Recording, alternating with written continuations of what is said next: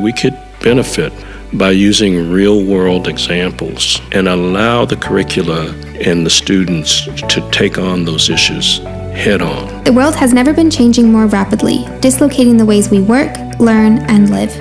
On the Learning Future podcast, we discuss the knowledge, skills, and dispositions we all need for our learning future, exploring insights with world-class educators, researchers, policymakers, and leaders from across industries and across the world.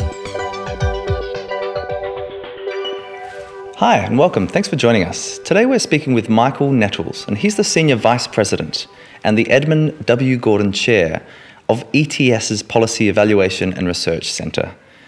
He's done an incredible amount of research, has an incredible CV as well, including all sorts of different appointments, including one by President Barack Obama, who appointed Michael to the President's Advisory Commission on Educational Excellence for African Americans. He serves on multiple boards and has a really significant amount of experience. He also has a PhD in education from Iowa State University and is a fellow of multiple Salzburg Global Programs, which is where we are recording this particular podcast. Michael, thank you so much for your time today. Indeed. It's a pleasure to be with you this afternoon. Fantastic. Maybe just to start us off, give us a bit of a sense of why you're passionate about education generally, and then also how that's taken you into this specific field around social and emotional learning. Yeah. I think education is one of the most important activities in society. It's not always the lead story in newspapers, but very often what is the lead story is associated with education. And what I've found to be important in the U.S. is that education is associated with quality of life. And the more people have education, the higher the quality of life. And I also think that very often, not always, we have lots of work to do, but very often it removes ignorance and divisions between and among people and groups of people. So I think education is certainly valuable. And I think globally, there's a great deal of work to do to ensure access to it. Absolutely. Well, give us a sense of, because of course there's access to education and then there's access to quality education, of course, and what does quality really mean? And so one question that I have, and that sticks with me as an educator, is what does quality education really mean at a global level? What kind of elements are emerging as really core parts of what education needs to become? And obviously social and emotional learning, also known aka 21st century skills, aka soft skills, aka basic skills, transversal skills. There's lots of different terms out there. Give us a sense of your perspective from your work on where they sit into a quality education. Yeah, I think quality is certainly important in education. And the way I think about it is that I go back to the tradition of people communicating with each other. And I think the highest quality of education is the ultimate form of great communication. So I think the delivery systems have something to do with it, but I think also the most important delivery system is human beings. So great teachers, committed teachers, people who are committed parents as teachers. And it's all about trying to convey the best of the world and the best information and knowledge that we have. Of course, it varies by field. What represents high-quality education and literacy training may be different from mathematics, physics, sciences. But I think the common denominator among all of those fields is communication and having the highest form of it. What do you see as the greatest challenge for education systems around the world in trying to move us towards that idea of having graduates that are great communicators? And that means communicating with themselves as well, being very self-aware, being able to engage in kind of self-regulation. What's the biggest challenge for us at the moment? I think the biggest challenge has to do with resources. when you look at how countries spend money, how communities spend money, how nations invest in teaching and learning and education, it tells you an awful lot about what we have to have as a major challenge. We probably spend much more on war, or as some people call it, defense, than we do on education. And I think so one of the biggest challenges is to get governments, whether it's at the local, state, or national level, to place education at the top of its agenda. Yeah. Of course, food and nutrition and some of the basic needs in water safety and are big concerns, and they have to be at the top of the agenda, but certainly education should be among the top 5 items in government budgets and in strategies. It's amazing. I recently discovered that we could feed the world globally for an entire year with 2 days of global military spend. So that shows one of the challenges in terms of where we place our resources and what we prioritize as well at an economic and a political level. Yeah. And I think, the return on that investment, it would be immense. If you go to some of the, most destitute and desolate places in the world and you find that people are unable to sustain themselves, and yet they're living in places that have great natural resources, the potential for sustainable development of resources and food and everything. So I think education is globally important for those reasons too. Absolutely.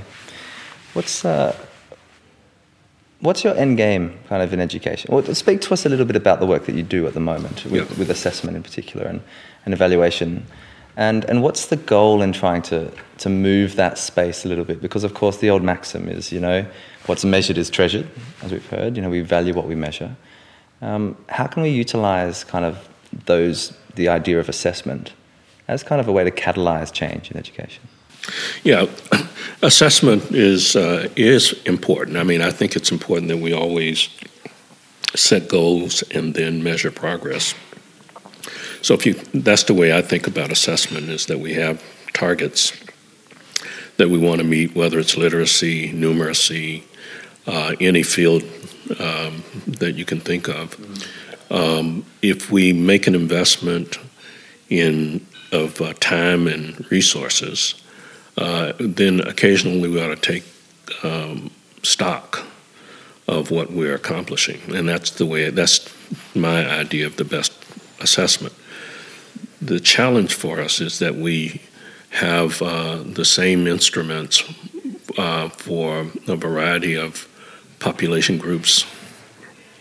Some are really disadvantaged, and the way we use the assessment results very often is ranking and rating, and not enough of using them to improve.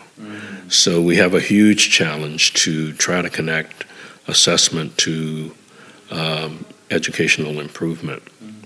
So I spend much of my time using assessment data along with other data and information to try to identify ways that we can improve. And very often the assessment data provide a useful element, but there are many other factors, such as effort, interest, availability, accessibility of education. Yeah. And all of those are correlates of achievement and scores on our assessments. And as much attention as we give to developing assessments and administering them, we should give equal attention, if not more, to some of those correlates. And that's much of what I spend time focusing on. Can you give us one tangible example, perhaps, Michael, around what is one way that we can look at one of those elements in terms of talking about effort or talking about a disposition or a habit of mind or character trait, perhaps, and try to empower, really, learners to be more self-aware about their particular current ability, current level in that area? So I think this is a very good question, because I think what we have now is an opportunity to vary our assessments, to look at how people deliver or exhibit their talents in different ways, different modes. The technology allows us to do that, current technology. 20 years ago, we were confined to paper pencil assessments, multiple choice types of assessments. Now we can use much more performance-oriented assessments and more efficiently. We can deliver assessments through the internet. Now there's still much work to do, but we have that opportunity now to do that, the potential to do that. Now, one tangible example of how assessment can be used is if you think about scores on a traditional standardized test, and if you think about it being able to examine the relationship or of, let's just say, demographic characteristics, economic characteristics that are associated with the assessment scores, it allows us to intervene. It allows us to think about the relationship and how to change it, because we have opportunity to compare it. I think one of the biggest drivers in the assessment results that we see all over the world is economics. There's a strong relationship between people's and communities' well-being and their performance on our assessments. We call this the postcode lottery in Australia, and I imagine the zip code lottery. Yeah. In some ways, it still is a very, well, as you say, such a strong determinant of educational outcome, and that's hugely problematic. If we want to create a world where there's equity and where people succeed and we can capitalize on talent, whatever level that talent, and where that talent might come from. Yeah, that's really fascinating. Well, what kind of advice do you provide at a really high level to policymakers, for example, around some of the shifts that they can really integrate into their reform agenda, about ensuring that we are using data and we're using it in really strategic ways that actually enables us all to, enables, frankly, that reform to get that return on investment that you've discussed, because, of course, we know that the right strategic reforms really just deliver a significant economic benefit, but also a positive social benefit. Yeah, the policymakers today, as they have always, had a major role to play in educational improvement and access. What I think policymakers are most challenged by is their potential conflict of interest around education and providing education. So what I've been spending a lot of time doing is thinking about ways that we can eliminate the conflict that policymakers have in allocating resources, especially to places that are disadvantaged. I'll give you an example. If you think about poor communities in the U.S., in Australia, any place, there's still an awful lot of resources, money being spent. And if you think about the school systems that are operating in those communities, even if they're underfunded, they're still spending a lot of money. And they have, sometimes you have to look at the quality of education in those communities and ask yourself, who is this school system serving? Is it serving the interest of the students, or is it serving the interest of the vendors, the businesses that are operating around it, the food service, and so on, the suppliers, the utilities, and all of the mechanisms that are used by the school community. So policymakers need to think about ways to capture some of those resources. Whether it's banks, particularly banks, financial institutions, very often you can see those institutions having surpluses that are enormous, the bonuses of the people who are there. Yeah. So policymakers have to really begin to think about how to not penalize necessarily the providers, but to ensure that the communities that are feeding them are getting wealthy as well, Benefiting also. not just sustaining, some kind of level operational, existence and function, but rather improving. And so I think that we have substantial data to help with that. And so what we've been trying to do is to think about how to get policymakers to do that. Of course, the places that I'm talking about, the corporations and the businesses, are supporting the policymakers, they're, especially the elected public officials, through their, because it's very expensive to get to those offices. So. Yeah, absolutely.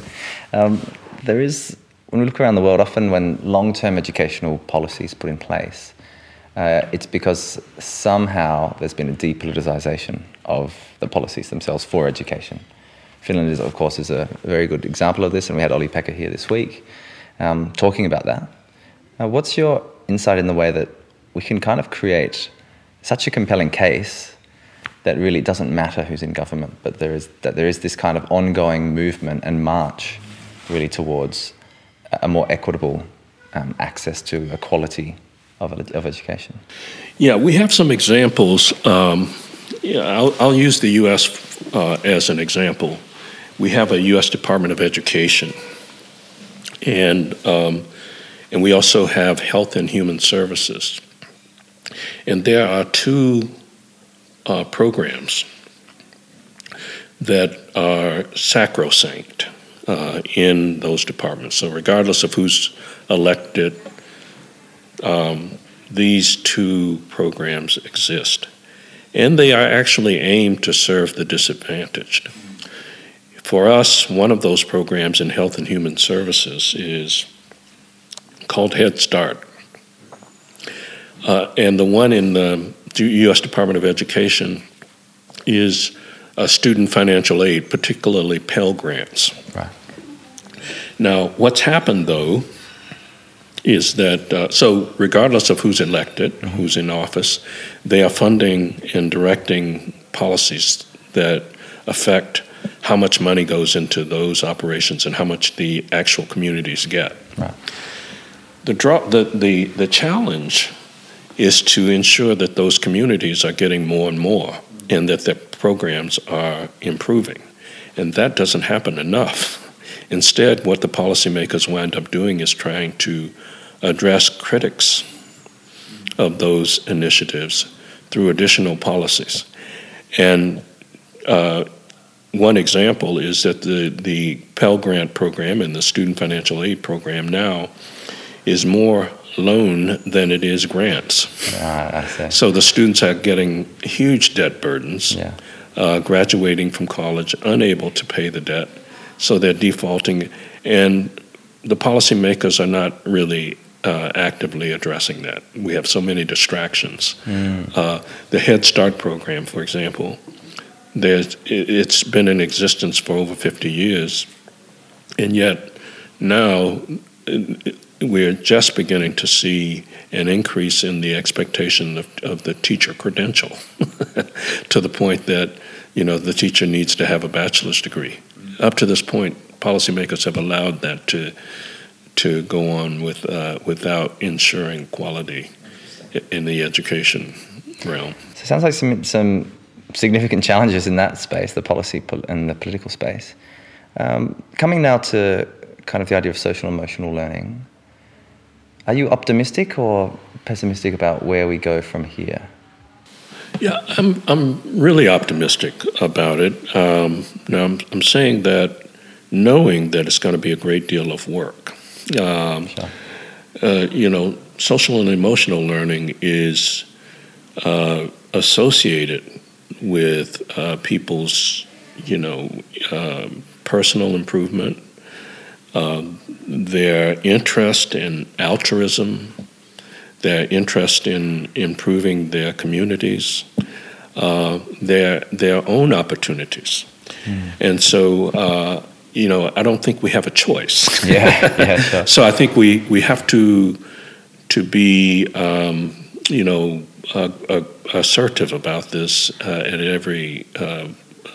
every way. And I'm especially encouraged now that employers are seeing the value of social and emotional skills, and I think that's going to help us. And I think if we can now get governments to expect us to measure it, as you say, what we measure is what we treasure, then I think we'll see some real progress. So I'm optimistic, and I think that once we can get it codified into policy, we'll see some great improvements. That's fantastic, Michael. Give us your final insight here in terms of what are some take-home messages. Of course, there's so much out there. I mean, even within just this field, there are so many different phrases and terms around what it is we're trying to define and measure, etc. What kind of things do you want to resonate, be it at the policy level or at the classroom level, or at the community level, around this particular body of work and this idea of evolving education towards, a space where young people have content knowledge, but they also have the skills that they need to thrive? Yeah, I think one takeaway for me is that I realize that in the curricula, there's a great deal of power and potential. If we can ensure that schools, colleges, and universities have within their core curricula courses that are centered around social and emotional learning. And I think one takeaway here from this seminar is that we could benefit by using real-world examples of atrocities, of corruption, and allow the curricula and the students to take on those issues head on, to learn not just that they exist, but the effect of them. And I think if we can do that globally, that we have the potential to improve societies. So that's one takeaway. I have to develop it a lot more in my own mind. But having had discussions with people who live in different environments, who are facing turmoil and some really difficult circumstances, and how little perhaps people in well-off places in the world are not exposed to that in such a way that would allow them to make a commitment to do something about it. And so that's what I hope for out of this meeting. Fantastic. Michael, wonderful to speak with you. Thank you so much. Thank you, Luca. Thanks for listening to the Learning Future podcast. To find out more about our work, drop into thelearningfuture.com and follow us at Learning Future on LinkedIn, Twitter, and Instagram. Here's to building a world of thriving learners together.